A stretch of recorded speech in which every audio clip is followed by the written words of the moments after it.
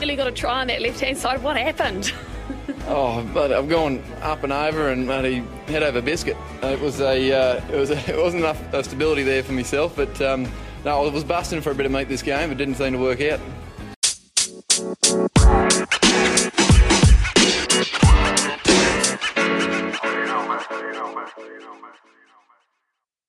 Hello, once again, cheers, and welcome to the Scrum of the Earth podcast, the weekly show that brings you news, results, great interviews, and just so much more, all about the fantastic world of rugby union. As always, I'm David Lawrence.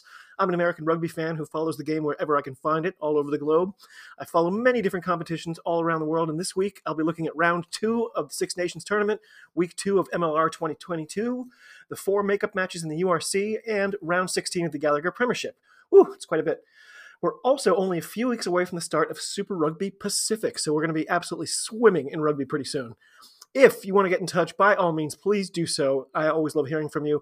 I can always be found on Twitter @ofscrum. I'm on Instagram @the Scrum of the Earth podcast, and you can always just shoot me an email via the scrumoftheearth@gmail.com. So get in touch whenever and however you like. And with all that admin out of the way, let's get on with the show. As always, we start with current updates, and folks, I got some potentially great news at work for a change, right? So effective last Wednesday, I am no longer a sub, but a long-term sub until the end of this year, and it will be in English, which is kind of my area. I had thought I was transitioning into a different position until just past Tuesday. Quite all at once, things shifted dramatically, and I found myself in pretty much exactly the situation I'd been hoping for. Everyone I know who teaches started out as a long-term sub, and who knows, maybe the teacher I'm filling in for whom I am filling in, will decide that she doesn't want to come back at all, which would obviously open a door. And even if not, I finally have the opportunity to show the administrators what I can do. And that could position me very well for the future. So it was a stunner of a meeting. I'm still it's taking me a while to get truly excited about it. But my friends, I think this is the start of something good. It's been close to a year and a half since I got laid off, and this represents the single brightest light I have seen since then. Friends, wish me luck and send positive vibes my way. It's too good! It's too good! People have to know! No, Isa, sorry. This week I do not have any good news for you, but instead, I have the latest developments from Australia in regards to Super Rugby Pacific. So I've linked the article in the show notes, of course, but here's a big chunk of what it said. Quote, "A media day in Sydney has been blamed for the second wave of COVID-19 that has swept through the Queensland Reds Wallabies contingent on the eve of Super Rugby Pacific season. Hunter Paisami, who played in Saturday's trial loss to the Western Force, and new co-captain Tate McDermott are the latest to test positive for the virus." Oh, no. Fellow test stars Jordan Pataya and James O'Connor, as well as fellow back Jock Campbell and coach Brad Thorne, were all ruled out of the Force clash after showing symptoms before the game at Ballymore. Reds football boss Sam Cordingley said that Thorne would likely be able to lead the side in Saturday's final preseason hit-out against the New South Wales Waratahs in Roma. He said the Reds were awaiting medical clearance on O'Connor, Pataya, and Campbell, while Paisami and McDermott would definitely not play. So the latest COVID-19 cases come after the bulk of the squad contracted coronavirus earlier this year. Current close contact regulations in Queensland mean there is no necessity for others who played on Saturday to quarantine, while no Force player is yet to display symptoms. Accordingly, who said a trip to Sydney last week to shoot promotional footage was likely the cause of the latest COVID-19 infection. Oh my gosh, guys. Said all parties presented with minor to mild symptoms. While a blow to the Reds' preparations, the ambitions remain lofty for last year's Super Rugby AU champions. Our goal is to have some level of sustained success, accordingly said. So finals at a minimum, I think. We have to put ourselves in a position to win it. Unquote. Who would have seen this coming? Moving on to thoughts of the week, and, for whatever reason, I just keep thinking about Ben White and his debut for Scotland against England last week. I found myself really just wondering how he was feeling and what he was thinking, and then presto, I found a great article about exactly that. So, of course, it's linked in the show notes as always. The Wales Online article read in part, quote, "Ben White has described his early try-scoring debut cameo for Scotland as the best 10 minutes of his life.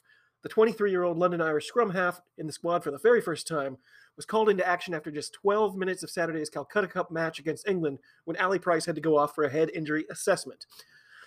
White enjoyed a dream introduction to international rugby as he scored a try within 5 minutes of entering the action and then departed the field shortly afterwards when Price was deemed ready to return.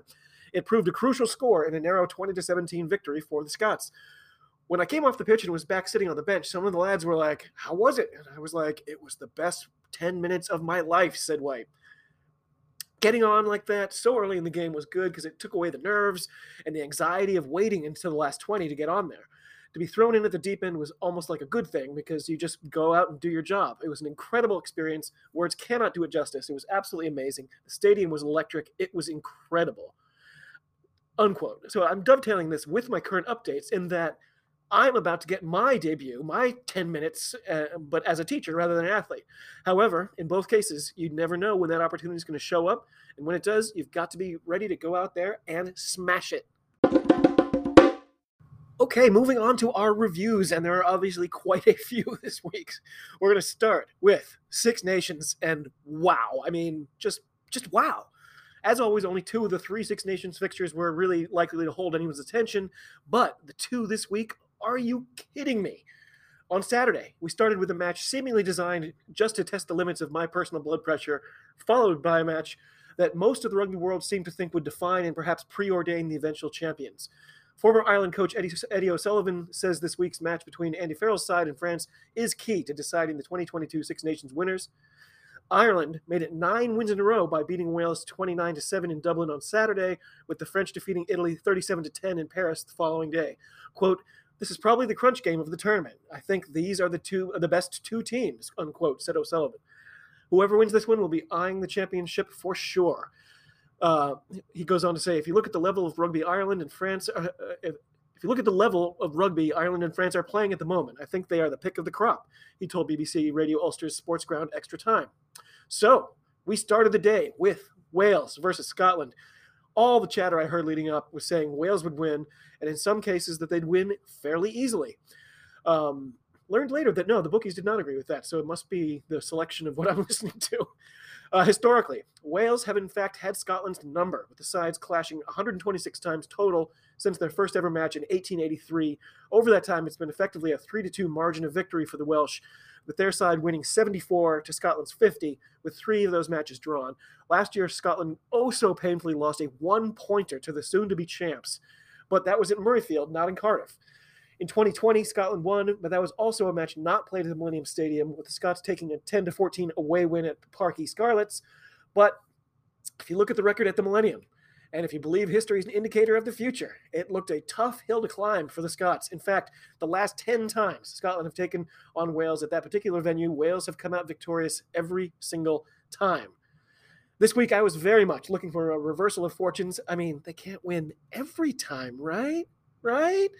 Scotland did manage to last win there in Gulp, April of 2002, so it's not like it's been 20 years or anything. Oh. Well, obviously, this week we will not have special guests to go on and on about what a great Scotland performance we had because, well, there wasn't one. Wales got a much-needed victory, continuing their streak at home against the Scots, the final score ending up 20-17. Newly minted captain Dan Biggar was the difference between the sides in the end, with his drop goal winning it for Wales at the 69th minute. Both sides were incredibly tough defensively, but when Finn got sin binned for an intentional knock-on, to me it felt like game over at that point. Darcy Graham, he looked incredible again. The score he got in the corner was an absolute thing of beauty. I was hoping that would set the tone for the rest of the day, but it turned out to be an exception rather than the rule. It was a tough one to watch for me, I got to say, but that's the way it goes sometimes. Very much worthy of note on the Welsh side was eventual player of the match, Ryan, I think it's Elias, who really did it all for his team. As they say on the official website, quote, Ryan Elias was immense in both defense and attack and took the Six Nations Player of the Match award in an impressive display from the Wales hooker. Unquote. His 12 carries often gave Wales the front foot ball, while on defense he was a constant nuisance, making 6 tackles as well as 1 turnover as Wales took home the Dottie Weir Cup. Another dagger in my heart. So this one had to be a real confidence booster for Wales, and this tournament just got very interesting indeed. Next up, though, France versus Ireland. What a match this one looked to be. Again, looking at the history, France have noticeably outperformed Ireland head-to-head, and I just learned that they have played exactly 100 times, beginning in 1909. I can't believe nobody mentioned that the last time they met. There was no, by the way, this is number 99. Come on, guys. All in all, France have won 58, Ireland 35, with 7 draws making up the difference. And yeah, I know, it doesn't sound like those numbers make up 100, but they do. So if you arbitrarily look at the last 6 test matches, you'll see that they are evenly matched, 3 wins apiece.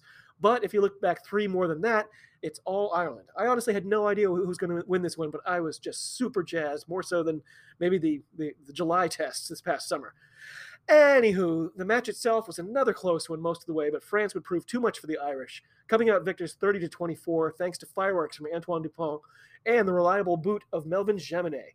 Dupont's incredible try came faster than Ireland have ever conceded a try in the history of Six Nations, while Jaminet made all 6 penalty opportunities without a miss. Ireland did get 3 tries to France's 2, converting all 3 of them, but Jaminet's string of penalty kicks would prove enough in Paris, where Ireland haven't won since Johnny Sexton, obviously not on the pitch today, scored a famous drop goal for an Irish win. So, France are the only 2-win team after 2 rounds. The possibility of a Grand Slam is surely going to be the conversation heading into the off week. Pardon the alliteration, but France look frightening for sure.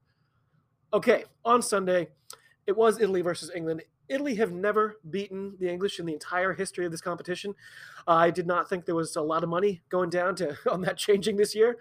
The English held Italy scoreless in the first half, taking a 21-point lead, and the second half was much the same, though England had a harder time actually manufacturing points. The final score, a very convincing 0-33 shutout win in Rome. They really need to switch this format and put the Italian matches first, because these 2 Sundays in a row have just been pretty dismal and entirely without any real competition. England's scoring came entirely from tries, of which they got 5, converting 4 of them. Italy's scoring came, of course, from... Oh, wait, it didn't. Jamie George got himself a brace of tries, while Marcus Smith, Elliot Daly, and Kyle Sinclair nabbed the other 3 for England. Maro Itoje appeared to have gotten one as well, but it ended up being disallowed. In what must constitute good news for the future, however, the Italian under-20 squad, who also are playing in their separate Six Nations tournament, they defeated their English opponents on Friday for the first time in their history. So maybe things will be better given a few years. Other than that, honestly, just not a lot to talk about for this one. So after round 2, France are on top, just absolute top of the class. They've got their 2 wins. They've got 9 points on the table. England and Ireland each have 6 points, Scotland 5, and Wales 4, and Italy, of course, have yet to get off the mark. So they are all off next week, returning to action on February 26th and 27th.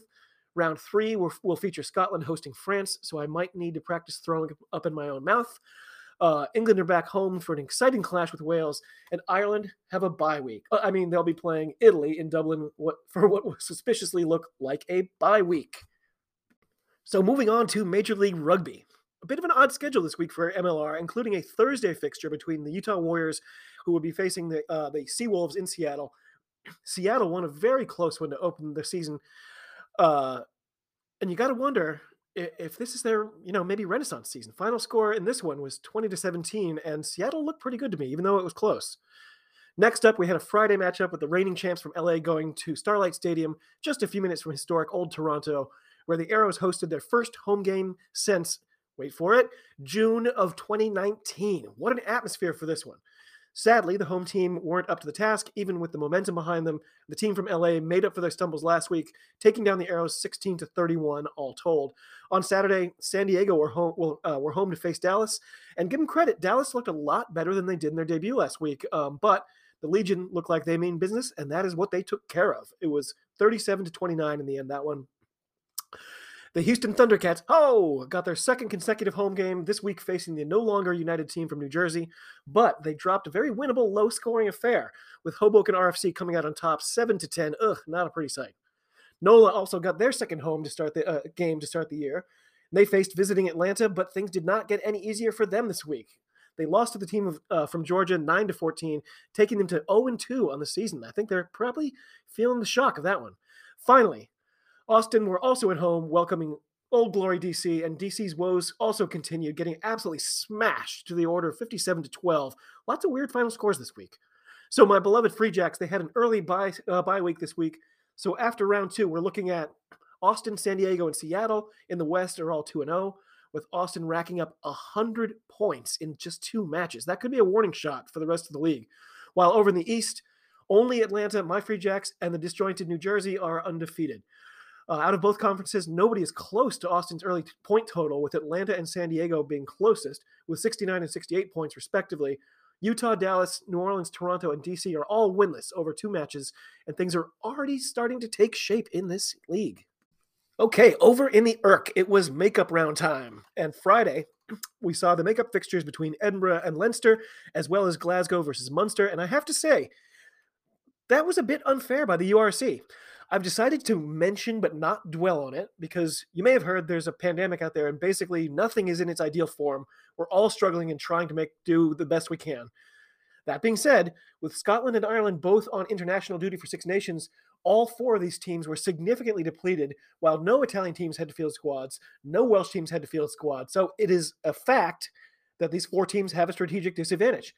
With Edinburgh and Leinster both close to or at the top of the standings, this could be a pretty big deal. However, I know finding dates is next to impossible.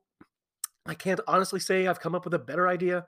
It's still better than canceling, so, mini rant over. Anyway, Leinster versus Edinburgh went very badly for the visitors, who couldn't score a single point until about the 75-minute mark. Leinster's defense was stunning, just a relentless blue wall that never showed any cracks until Buffelli was able to use his deceptive pace to simply outrun 3 different defenders. How good is he, by the way? There's something almost weird about watching him because his legs don't move really rapidly. Like when you're watching Cheslin Kolbe, it's like his legs are just moving faster than everybody else's. It's almost like he just gets more power out of them, so he uses fewer strides and just completely blows your doors off. It's really a sight to behold. It's amazing. But as Edinburgh pounded and pounded out the door with plenty of what would normally be opportunities, the comms said, they just haven't found the gap. And yeah, that's because there wasn't one. Leinster scored a pair of converted tries in the first maybe 30 minutes. Then they kind of went cold, and it wasn't until late that they scored their bonus point try, winning in the end 29-7. Hardly any crowd there. I'm not sure why that was. There's a lot of back and forth with that this week. Glasgow versus Munster, oh my gosh, with the rain and torrents coming down, it was just abominable out there. But I'm going to reach out to my pal John Anderson to discuss his beloved Warriors' decisive, emphatic, devastating what? No, not any of those things, but a win is a win, especially in the bogs, So, Saturday, we had the disappointing Lions welcoming the suddenly explosive Stormers, and true to form, the Lions looked completely overmatched to the tune of 10-32, a result that would have seemed absolutely shocking just a year or so ago. Something has to give with this team. There's just no way their management will let this continue. I say expect some sort of big shakeup in the near future, and you heard it here first. Or maybe 3rd or 4th through 7th, maybe 12th. Anyway, the tale of the tackles had the Lions on the losing side 23-11, and considering that was percentage, of course, by the way, and considering they only made 73, well, they just weren't in the business of stopping anyone, were they? And then it was the Bulls hosting the Sharks at Loftus Versfeld, and the final score made it look much more exciting than it was. It was not actually much or any fun to watch. The visitors winning by a converted try. It was 22-29, but that was only with 2 late scores for the home side. Definitely a first half loaded kind of match. So with these 4 makeup games in the books, the URC table looks a little more balanced. Ulster are now on top of the league. They've got 36 points through 10 appearances, followed by Leinster, Glasgow, and Edinburgh with 35, 35, and 34 points, though Leinster have only played 9 matches, so danger time. There are a few other teams with only 9 games to date, including Munster, the Stormers, Benetton, the Sharks, the Bulls, and the Lions, and somehow Dragons have played 8, and Cardiff Scarlets and Zebre have played 7.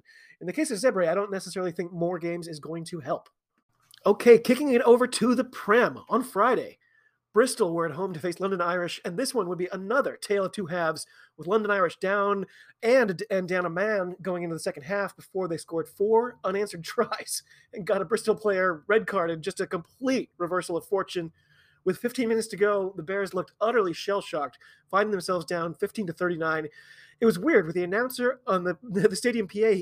He kept cheerily announcing each score, even as the game was getting completely out of hand. It's like he wasn't sure who was winning. It was just bizarre. In the blink of an eye, after scoring and converting a try, Paddy Jackson was back on the tee, and it was 15-42 going into the final 10 minutes. Wherefore art thou, Bristol? To their credit, they then scored 2 tries in 2 minutes. That got themselves a bonus point for the 4th score, but it was just nowhere near enough to salvage their disappointing day.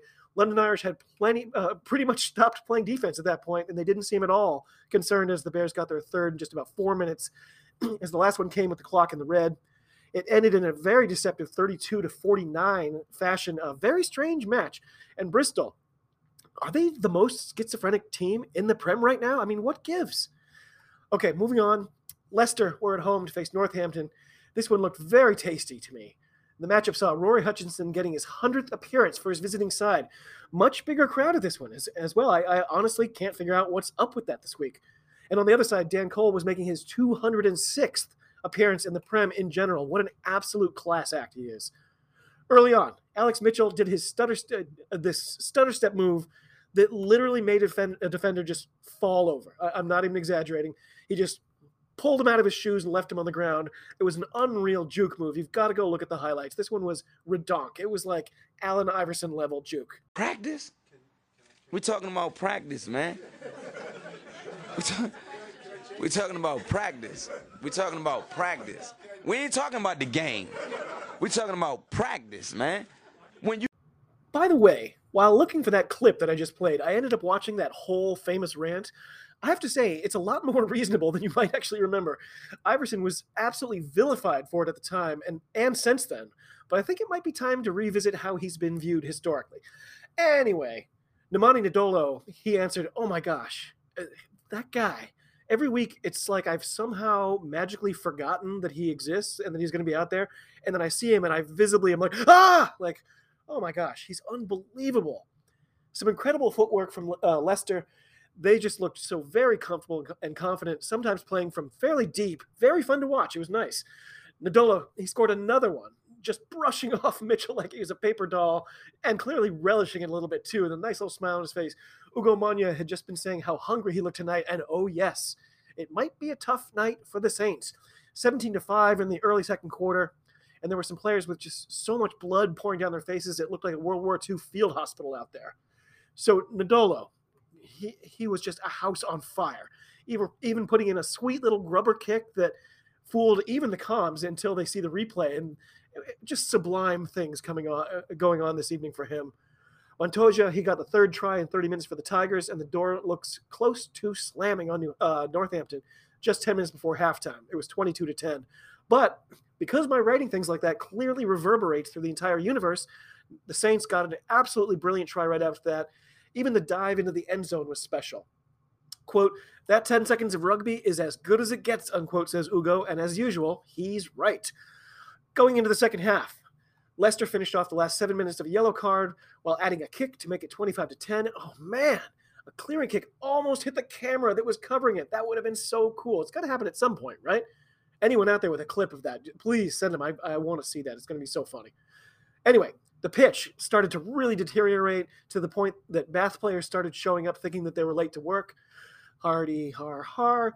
Northampton, they got 3 back, but the tide still looked very much against them. There was one of those great moments where a player is shown in slow motion, clearly dropping an F-bomb at the top of his lungs, but the comms feel compelled to say things like, "Well, you don't have to be an expert lip reader to get that. So sorry." I love that crap. It's great. So as Leicester gets their bonus point try, I finally realized that they were shooting off fireworks every single time they scored a try. Is that maybe a bit much, guys? I don't know. Maybe it's better than pyrotechnics inside the actual venue. Maybe they're ahead of whatever that curve is. But anyway, it was 32-13 with only the last quarter to play. With only a couple minutes left, the comms all seemed surprised that the Tigers were going for the corner rather than taking a kick. And I thought, yeah, the game's out of reach anyway, and the corner means more time off the clock. Seemed very clear to me. I was confused by that commentary. Obviously, I understand this game much better than Ugo Manya and Andy Good. Obviously, that the problem is obviously them, not me. Right? No. Anyway, that was the end. It was 35-20 all told. Wow, that was a lot of notes for one match. I promise that won't continue. Warning, not a promise. Anyway, on Saturday, Exeter, they were back at home to face Gloucester. Okay, is this Gloucester's year has become kind of a joke among rugby pundits simply because of how many years in a row it's been said. However, this year, they're definitely pulling us in, right? And this matchup against a top team like Exeter, I thought, okay, this might tell us a lot. Looking at the starting lineups, I was a little concerned, but the Cherry and Whites, who like to wear baby blue, they've been full of surprises this year, so I was keen to let it unfold. As it turned out, a rather boring one, this, with both sides managing only an unconverted try apiece well into the second half. The yellow card then went to Billy 12 Trees, and I had to hope that would change the complexion of the game for better or for worse. I mean, it had to get better because it couldn't have gotten any worse. Again, responding mystically to my actual note-taking, Chiefs scored themselves a try, followed by doing that damn tomahawk chant thing. I just don't get it. To be honest, this one got a bit boring. I did the thing I've promised myself not to do, which is work on work stuff while I was supposed to be enjoying my weekend. However, given that I'm crapping myself over how things are going to go for me on Monday, I'm giving myself a pass on this one. Plus, I got everything done, and the game was, in fact, quite boring. Gloucester, they couldn't score a single point after they got that early try. It was 17-5 at the three-quarter mark. The home side would get another converted try, and that would tell the full tale. 24-15 was the end score for this one. Kind of a crap match, I have to say. Next up was Sale. They were at home for Worcester. So I recently saw some stuff from a website called rugbyforecast.com. That's the number 4, where they predict the outcome of basically every match you can imagine. And for this one, I got to tell you, their assessment gave Worcester a 5.7% chance to win. That was the slimmest chance they listed for the entire weekend outside of Italy facing England. Yikes. Naturally, Worcester looked like they wanted to confound the statisticians. As late as 48 minutes in, they held on to a slim lead. However, that would be pretty much that. Sale quickly put together a pair of scores to go up and get their bonus point. It was 22-12 heading into the final quarter of play. And then some quick thinking by Rafi Quirk got them another only moments later. Sale got their lead up all the way to 24 with Worcester scoring nothing more, and the result was, I suppose, predictable, 36-12 all told. Manu Tuilagi, he got his first try of the season, which was just so nice to see. That guy, he is truly special. Side note, the comms referred to AJ McGinty and said, the man they call Aj, which is something I heard like 3 years ago, maybe 4 years ago. I heard people say, oh, if you know AJ, you know that you call him Aj. And then I heard an interview with him, and they asked him about it, and he was like, no, nobody calls me Aj. I hate that. I don't know where that started. He's mystified by it. Come on, comms. Just because he's American doesn't mean you don't have to do your research. Come on. Wasps versus Bath was tightly contested, if not a thing of beauty. It was also a great reminder of just how much talent remains in this league, even during Six Nations windows. Alfie Barbary being a prime example. What a player. After 50 minutes, the home team were trailing. It was 17-21 despite a red card for the visitors. And I got to say, Nathan Hughes, he's rediscovered some of his best form in his latest opportunity there with Bath. Great to see him playing well. I've always loved watching him, and I couldn't figure out what was going on with him there the last few months. Down a man, Bath got another penalty to stretch their lead to 7, and they looked to ice it in the final 15 minutes. However, silly me, Wasps have been comeback specialists lately. And with Bath adding another yellow card to their disadvantage, Odogwu smashed one down in the corner, with Gopperth making the conversion to tie it up with only 10 minutes to play. Quote, forget the Six Nations! This is the biggest show in town! Unquote, shrieked the comps. The guy they got, by the way, I think I've heard him in Super Rugby before. He does that thing where he picks moments to just get louder, and it doesn't always correspond to what he's saying, so he'll be like, and Palu, oh, Odogwu's out there, and he scores a try. It's a really weird pattern of speech, but I'm here for it. About 30 seconds later, speaking of which, Palu Odogwu got another one in the exact same spot, giving Wasps the lead and a bonus point. Odogwu then came within inches of a hat trick, but Alfie reaped the rewards, again in the same corner spot, suddenly putting Wasps up by 10. What a turnaround. Bath, they're just having a nightmare of a season. Holy cow. Nathan Hughes prevented what looked to be a certain try with only a minute to go, but Barbary got himself a brace as the clock went red, really sticking it to Bath. At the end, think about this, the score went from 17-24 down with about 10 minutes to go to 41-24 at the end. Just a stunner. Okay, we're almost there, folks. Sunday. I think there was just only the one on Sunday. And it was Saracens versus Harlequins, and I said, hey, another mascot sighting. As they were showing the starting lineups, by the way, three Vunapolas are starting for Saracens. How many are there? And by the way, doesn't it look like Mako? Doesn't he kind of look like he was a wax statue of a rugby player that somebody left way too close to a heater? Kind of looks melted. Anyway, they showed a wide shot of the pitch while they're doing the starting lineups, and sure enough, there was a mascot of some sort out there, kind of waving his arms around. I have never spotted a mascot at Saracens all these years. It's such a surprise, and I'm slowly learning that, and I wrote down, does every team have a mascot? I looked him up and I discovered that mascot is Sari the camel, which absolutely cracked me up. He looks like a cigarette ad from the days of yore. So if you guys know me by now at all, you will have guessed that I did, in fact, go look it up. And I found that, yes, there are 12 mascots in the Prem. I can't believe how long it's taken me to notice this. So you've got Brizzly Bear for Bristol. You've got Sharky the Shark at Sale. Come on, guys. You couldn't do better than Sharky. Like, you got down at the table and you're like, anyone have any ideas? And somebody said Sharky, and you were like, done. So meanwhile, we've got Maximus. He's Worcester's representative warrior. We've got Harley the Bear for Harlequins. Sting the Wasp, though I think they should call him Gordon, just as a little nod to actual Sting the person. Exeter, of course, had their notorious Big Chief mascot until a couple of years ago. Then they replaced him, though they seem to deny it now, by the at least equally questionable Tom O'Hawk, who lasted all of, 4 minutes? Not sure what they're doing this year. I'm actually curious about that now, because the website I found didn't have anything new. So you've also got Kingsley, the Lion for Gloucester. There's Welford, the Leicester Tiger. There's Flash, the Newcastle Falcon, who looks eerily like the Gimp from Pulp Fiction. There's Bernie, the inexplicable dog mascot for the Saints. And as I just mentioned, Sari, the camel. Obviously, none of them hold a candle compared to Woodgie. Anyway, I've climbed back out of that particular rabbit hole. Sorry about that. It didn't take Saracens long to score their first try. Both of these teams are massive, even when they're missing players for international duty. So much depth. Then, Dumbledore's older brother, Danny Kerr, he answered back, and Harlequins had their first lead. The affair was tied at the break, with Saracens edging in front by a couple of penalties heading into the final quarter of play. Given their recent history, it kind of felt preordained that Quins would score a winning try right at the end, but it went the other way, with Saracens' dominant scrum allowing them to put it away as the clock ran out. It was 19-10 at the final. What a weekend. By the way, that still left enough time to watch the Super Bowl.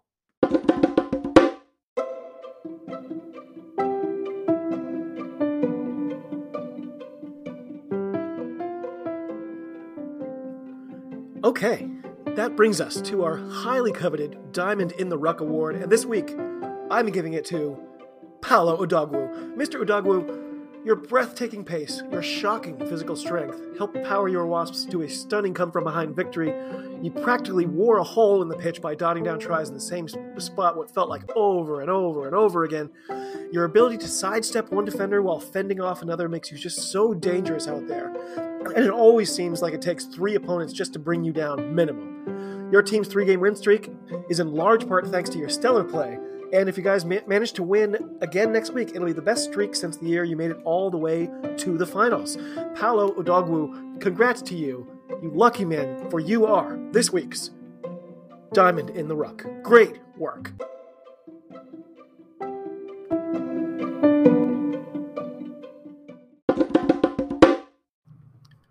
Okay, that brings us to the previews. And next week, starting with Six Nations, there is no Six Nations. That's right. After the first 2 rounds, they gotta go take a little nap. They're gonna go rest up, take a load off those feet, maybe shower off those cleats a little bit. That action will, of course, pick up again on February 26th and 27th. Stay tuned for a nice little mini preview between now and then, unsurprisingly. Major League Rugby, round 3 kicks off on Friday with a beauty, with the mighty New England Free Jacks, undefeated, taking their show on the road to DC to take on Old Glory. That'll be tasty. On Saturday, Rugby ATL, they're going to host the team from New Jersey. Nola Gold, who clearly bribed the league in some way, get their 3rd consecutive home game to start the year, and they will be welcoming the Toronto Arrows to the gold mine. So unless it's a draw, one of these 2 teams will get their first win of the year. Dallas will have their 2nd Texas Derby of the year as they host the Houston Thundercats. Ho! Austin will be at home for the Utah Warriors. And finally, San Diego are at home to face off against Seattle. That should be really good, folks. If you weren't, in at the very beginning, you might not even be aware, like San Diego and Seattle were the dominant teams in Major League Rugby for the first year, probably 2 years, and both look really good this year. I think this is a resurgent year. That should tell us a lot about how the story of MLR 2022 is going to go. Meanwhile, the URC gets back in full swing on Friday. It'll be Cardiff versus Zebre. But on the same day, it'll also be Munster versus Edinburgh. That should be really good. While on the Saturday, you've got Leinster hosting Ospreys. Ospreys might as well just throw in the towel now. Scarlets facing Connacht. Go Connacht. And, of course, Glasgow facing Benetton. I think that might be a tougher test than they necessarily think it's going to be on paper. Benetton, I think, are not to be played with this year. Finally, on Sunday, it'll be the Dragons versus currently league-leading Ulster. That should be a nice one as well. I'm really excited for that. Then, of course, to wrap up the weekend in the Prem, we got the one Friday night game. That'll be Worcester Warriors hosting the Bears. On Saturday, we have several. We've got Bath at home for Leicester Tigers. Harlequins will be hosting Wasps. Wow, Battle of the Comeback Kids. I can't wait to see that one. London Irish will be at home for Saracens. Northampton Saints will be facing the Sale Sharks. And then on Sunday, to cap it all off, Newcastle Falcons will be home to face the Exeter Chiefs. Woo, that's a lot of rugby.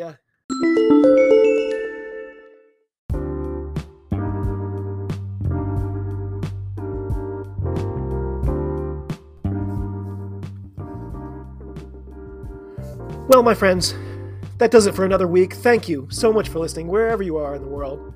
Thank you for reaching out. It's always great to hear from you. If you would like to get in touch, absolutely do so. It would be great. You can just use Twitter. I'm at @ofscrum. You can always use Instagram. I'm at the Scrum of the Earth podcast. And you can always just old-fashioned it up and send me an email at thescrumoftheearth@gmail.com. If you can bring yourself to drop me a nice review, that would please me to no end. And if you like what we're doing here, there is at least one way you can show your support listed in the show notes for this episode. Everybody, sincerely, thank you so much for coming along. To all of you across the globe, cheers. Talk to you soon, and be well.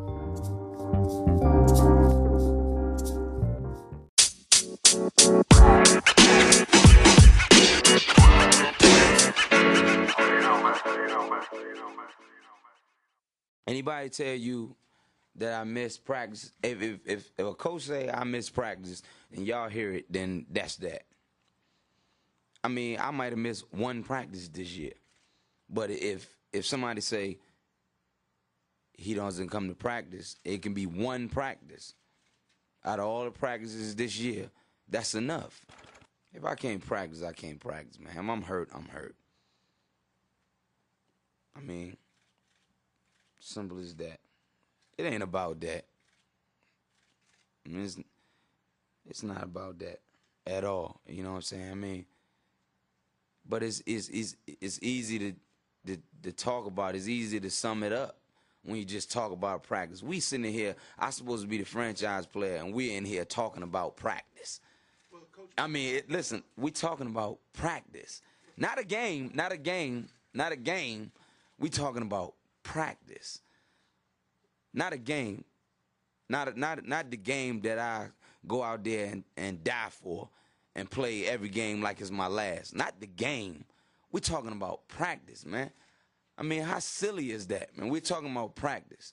I know I'm supposed to be there. I know I'm supposed to lead by example. I know that. And I'm not shoving it aside, you know, like it don't mean anything. I know it's important. I do. I honestly do. But we talking about practice, man. What are we talking about? Practice? We're talking about practice, man. We're talking about practice. We're talking about practice. We ain't talking about the game. We're talking about practice, man. When you come in the arena and you see me play, don't you? Absolutely. You see me give everything I got, right? Absolutely. But we talking about practice right now. But it's an issue that your coach We talking about practice. continued to raise. Man, look, I hear you. It's funny to me too. I mean, it's strange to me too. But we talking about practice, man. We're not even talking about the game, the actual game, when it matters. We're talking about practice. Now, is it possible, though, that from where he's coming from, if you practice, not you would be better, but your teammates would be better? How the hell can I make my teammates better by practicing?